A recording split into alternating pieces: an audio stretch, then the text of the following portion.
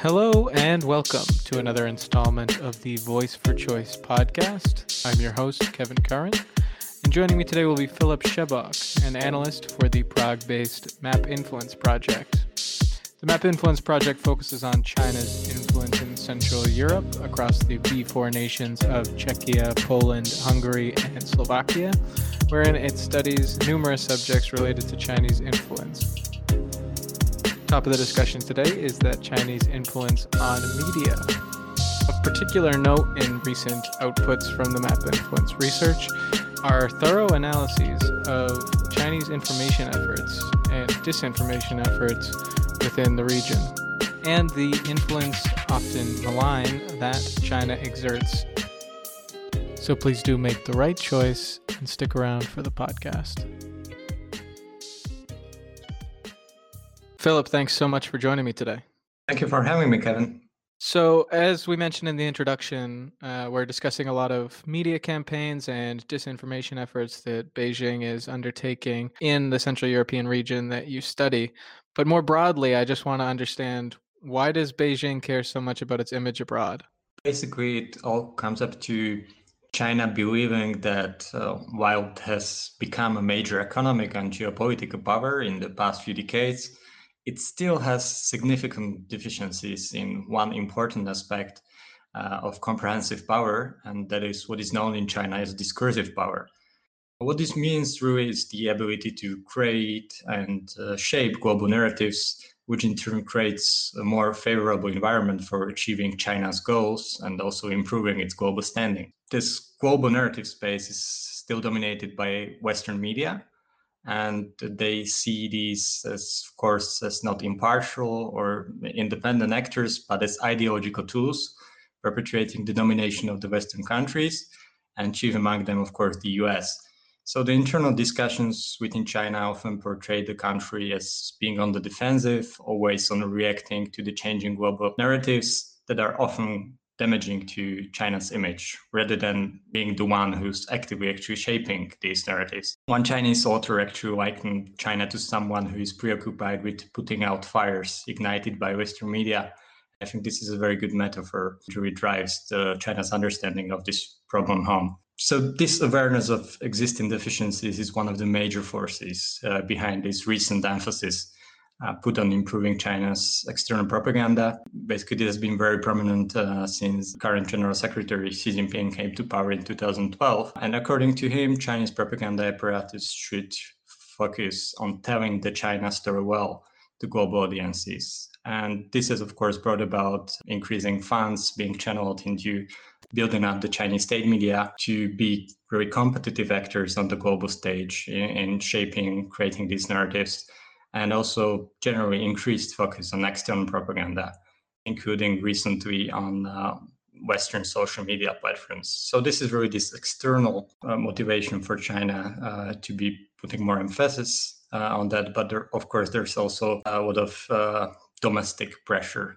Well, that's actually one thing that I wanted to follow up on was, is the pressure to tell the China story well a story that needs to be told to the external audience in nations abroad, or is there still kind of a tinge of telling the story for a largely domestic audience?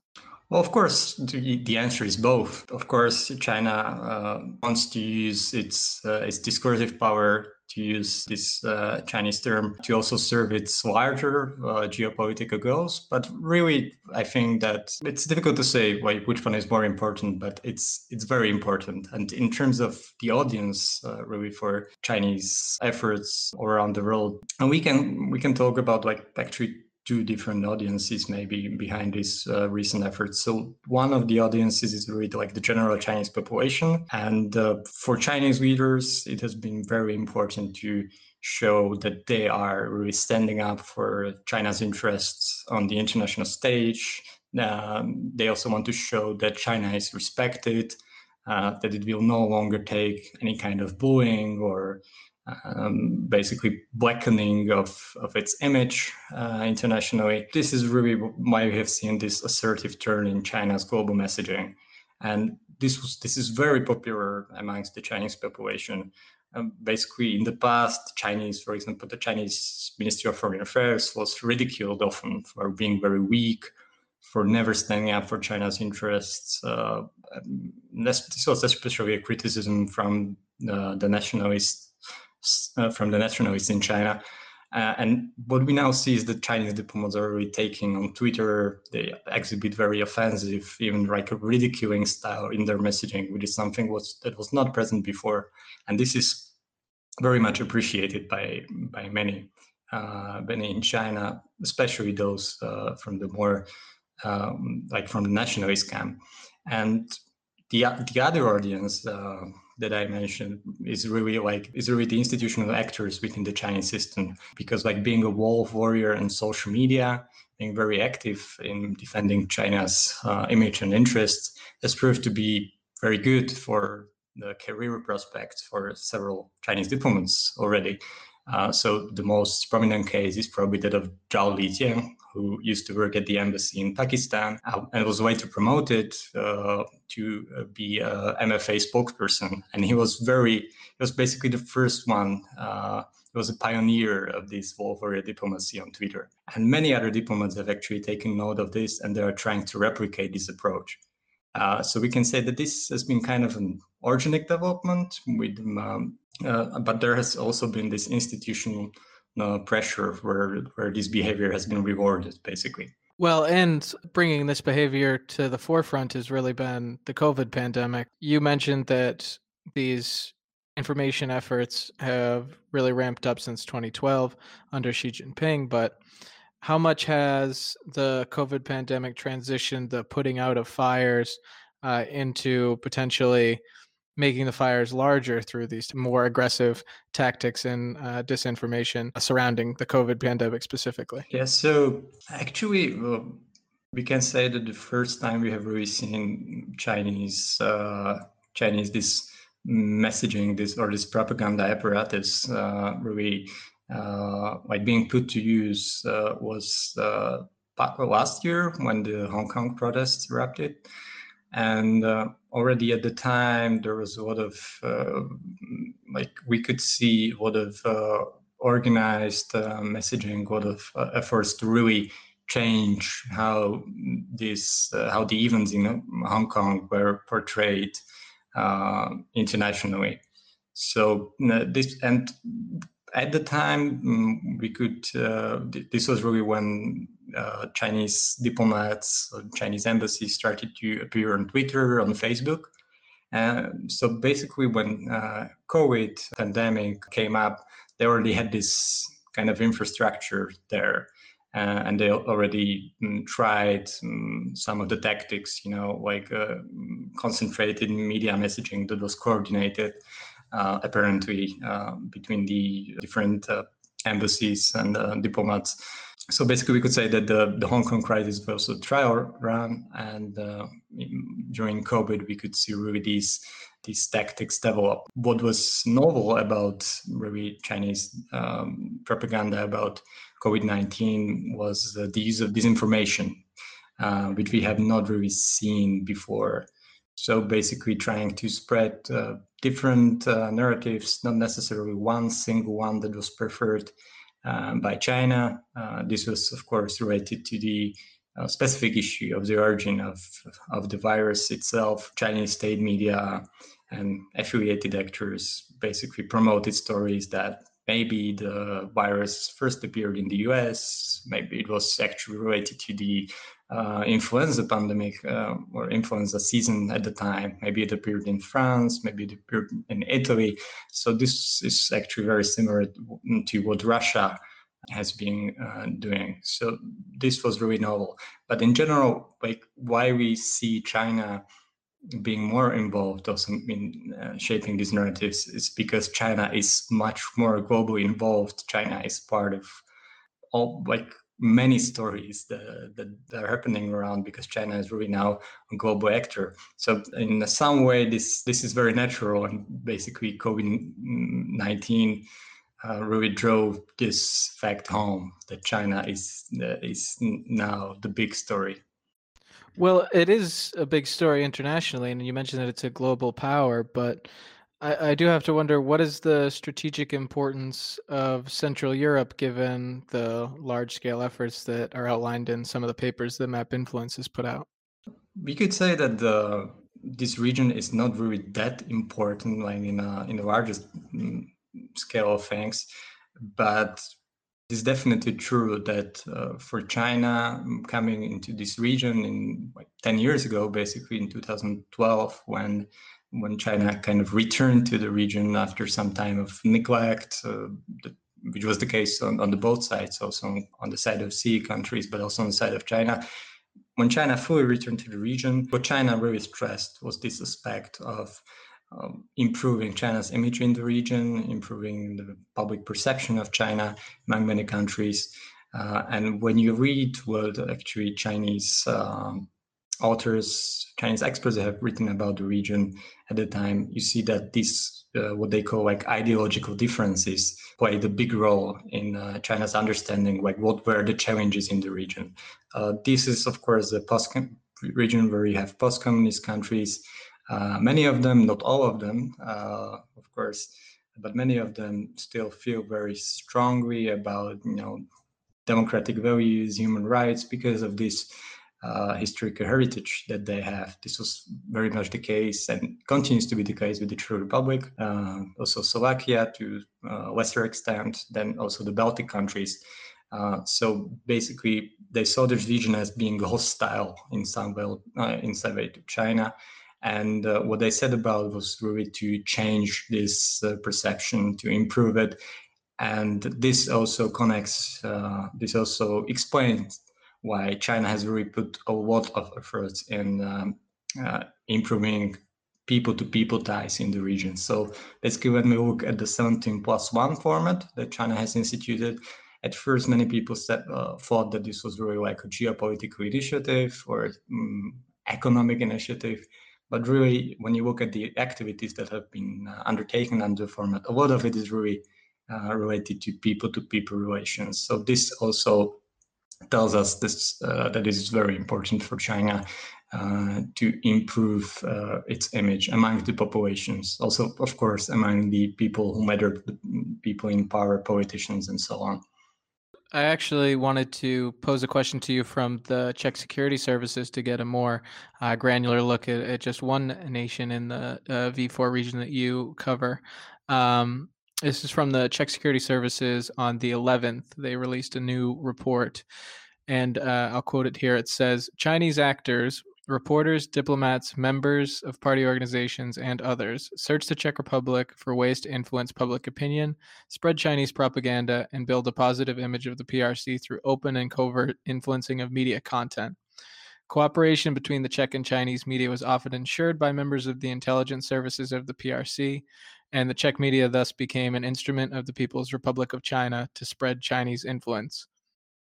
That sounds like a pretty dire assessment, and I was wondering how you react to that, whether it's accurate, what you make of that, essentially. I think it's a very good characterization, basically, of what has been going on. And maybe like when we actually look at the methodology of China's influencing efforts and then also its specific cases, that it can illustrate that this is actually justified, of course, this concern. So what we have, for example, just based on the Czech case, we have really seen China, first of all, actively trying to shape media landscape. But I would say, like in general, this is not that effective. So in this category, we have like op-eds of the ambassador, or like social media accounts that have appeared in basically in the past year, and also social media accounts of Chinese state media. For example, China Radio International is active on Facebook and produces content in Czech, but a lot of it is really not that sophisticated, and I think it's not really the best conduit for China to improve its image. No, it's not to say that it has not been happening, but this is not really what should concern us that much, because it really seems that China is still has a lot to learn. What seems to be more important and more basically effective also is China's efforts to basically use intermediaries to spread its messages. And then in Czech Republic, we have the case of, for example, one newspaper, Vitajní noviny, that has a cooperation agreement with the Chinese party newspaper Guanmin Repao, which is one of the newspapers in China.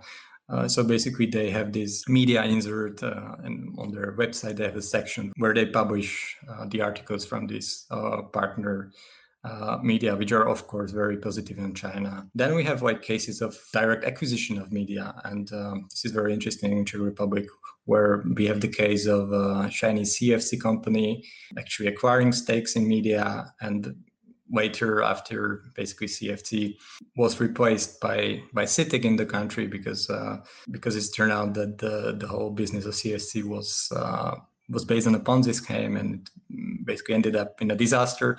Then also CITIC still continues to be involved in Czech media landscape. Recently, we have seen that it has actually increased its stake and to control of Czech advertising agency, which is very important because it serves as a basically intermediary between the media and the advertisers. So it can control a lot of income for the media. And of course, there have been concerns that China, because like CITIC is actually a Chinese state company, China can use this to influence the media landscape.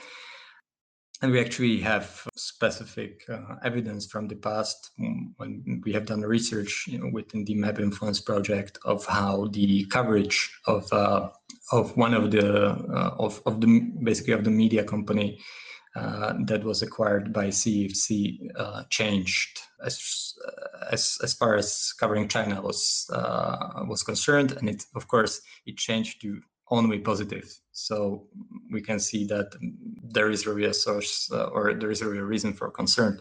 And finally, what perhaps the most interesting case is the case in Czech Republic of Home Credit Company, which is a news company that is very much active on the Chinese market in retail loans sector. And this company actually basically hired a PR agency to help it somehow try to influence the discourse on China in the country. And there is actually no evidence that there was any kind of involvement from the Chinese side. And this seems to be the case of China socializing other actors into protecting China's image and basically serving China's interests, because it also suits their own interests. And just as a follow-up, the report that's from the BIS is from 2019, but I was hoping that you could catch us up on perhaps any interesting stories about influence campaigns more recently. We actually have a very interesting recent case in the Czech Republic, and again, it's an evidence of these Chinese media influencing tactics using disinformation more intensively. And what happened in this case was that basically Czech media Aktuálně was contacted with a story that said that the Czech Senate President Vystrčil, who visited Taiwan against very vocal Chinese opposition, of course, in late August. And the story basically said that Vystrčil was promised some $4 million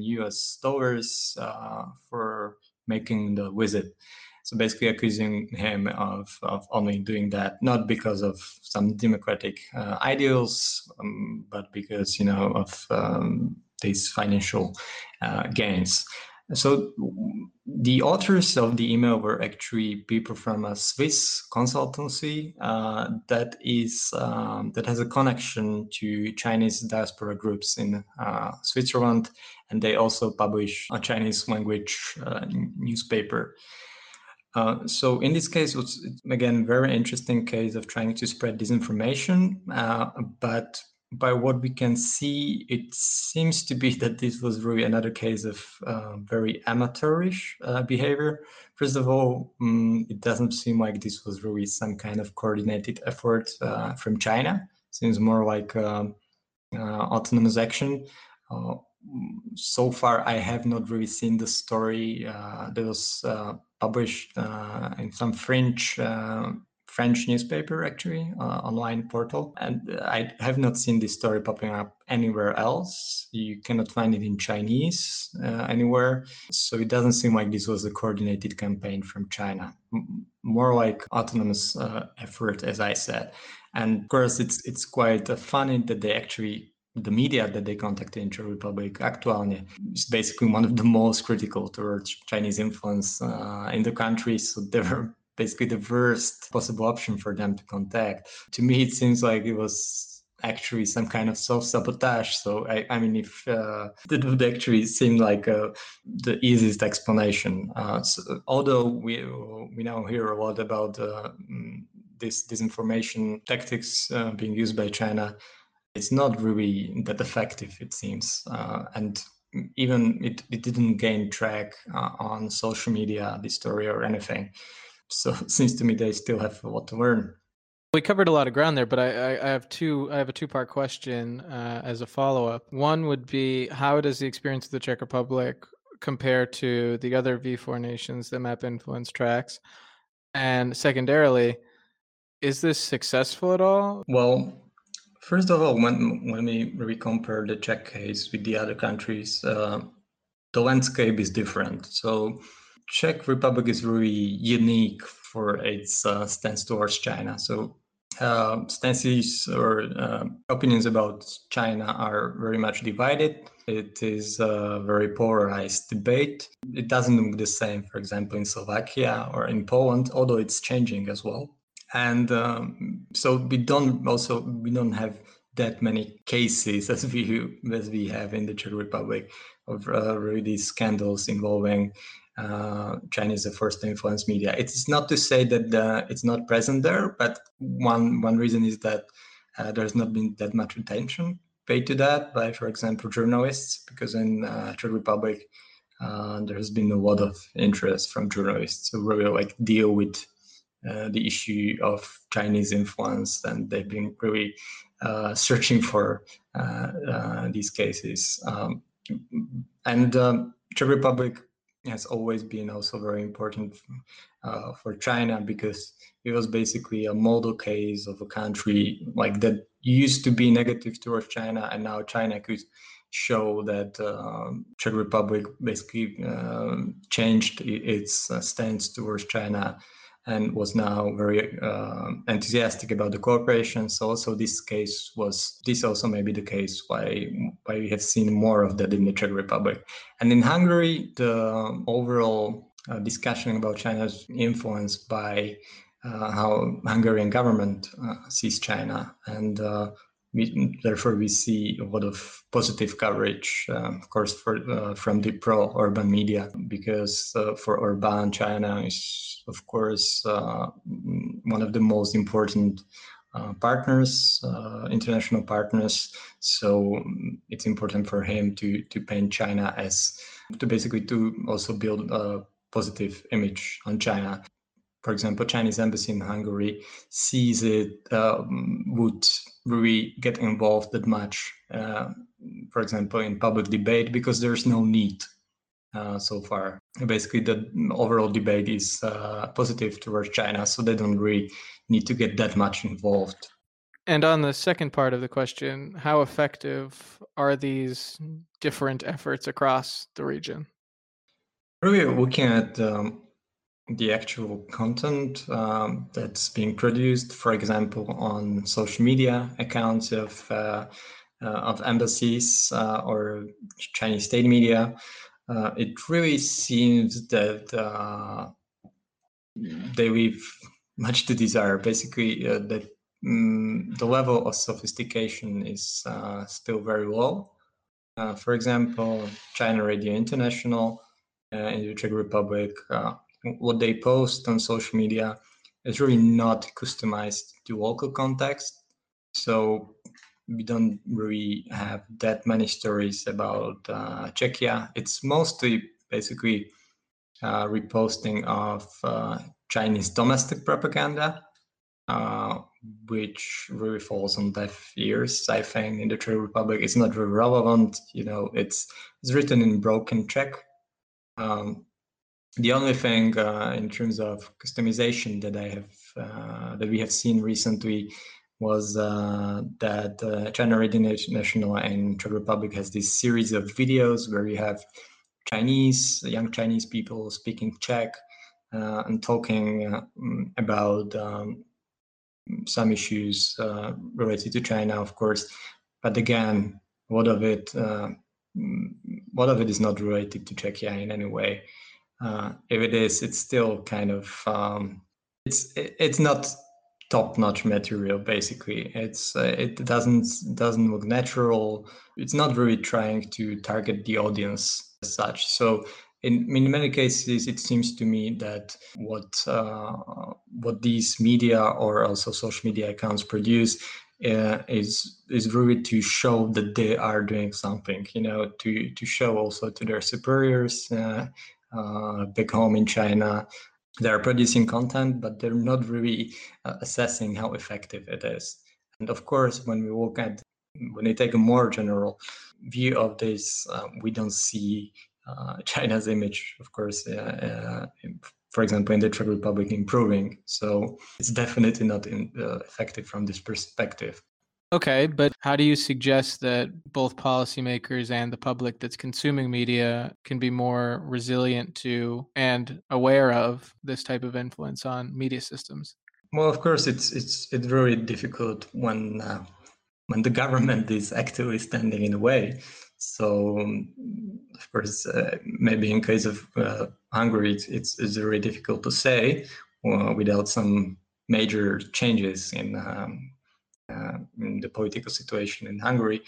But overall, it's really important that we continue to spread awareness about this issue. Then we have a lot of tools available to basically limit at least some aspects of these negative influence. So, for example, in terms of Chinese companies, for example, acquiring media in the region, which happened, of course, in the Czech Republic, we have this tool of investment screening, if it covers media, of course, which it does in the Czech Republic, and this should put more scrutiny on cases when Chinese companies or any other companies, of course, outside the European Union, try to buy media in the Czech Republic. So this is one of the tools. Of course, it's not perfect. It's not the silver bullet. There's other legal tools like limits to cross ownership of media and so on. This is basically, these are the tools that we can use to improve our defense. But then there's also some active, proactive tools we can do, like improve strategic communication, support our journalists more, support independent journalism. So this is, of course, a task for national governments, also for the EU. So we have seen recently a lot of stress put on the EU level on this, increasing the resiliency of our systems, really protecting European values, protecting us from negative external influences. There is a lot to be done, but there's not one single perfect solution to that. Basically, it's a mix of measures. Good to understand. Well, certainly a lot to digest and a number of other variables coming down the pipe, but very thankful to have you as a reliable source to keep us abreast of all the information as it comes. So thank you very much for joining us, Philip. Thank you, Kevin. For more on this pivotal region's engagement with China, please do visit the Choice website at chinaobservers.eu. Also, consider subscribing to our newsletter, where all of the prescient posts on the Choice platform are distilled down and sent directly to your inbox every month. You can also find us on Facebook and Twitter, on Twitter at China Observers, and on Facebook at China Observers in Central and Eastern Europe. And as always, remember to make the right choice and join us for our next Voice for Choice podcast.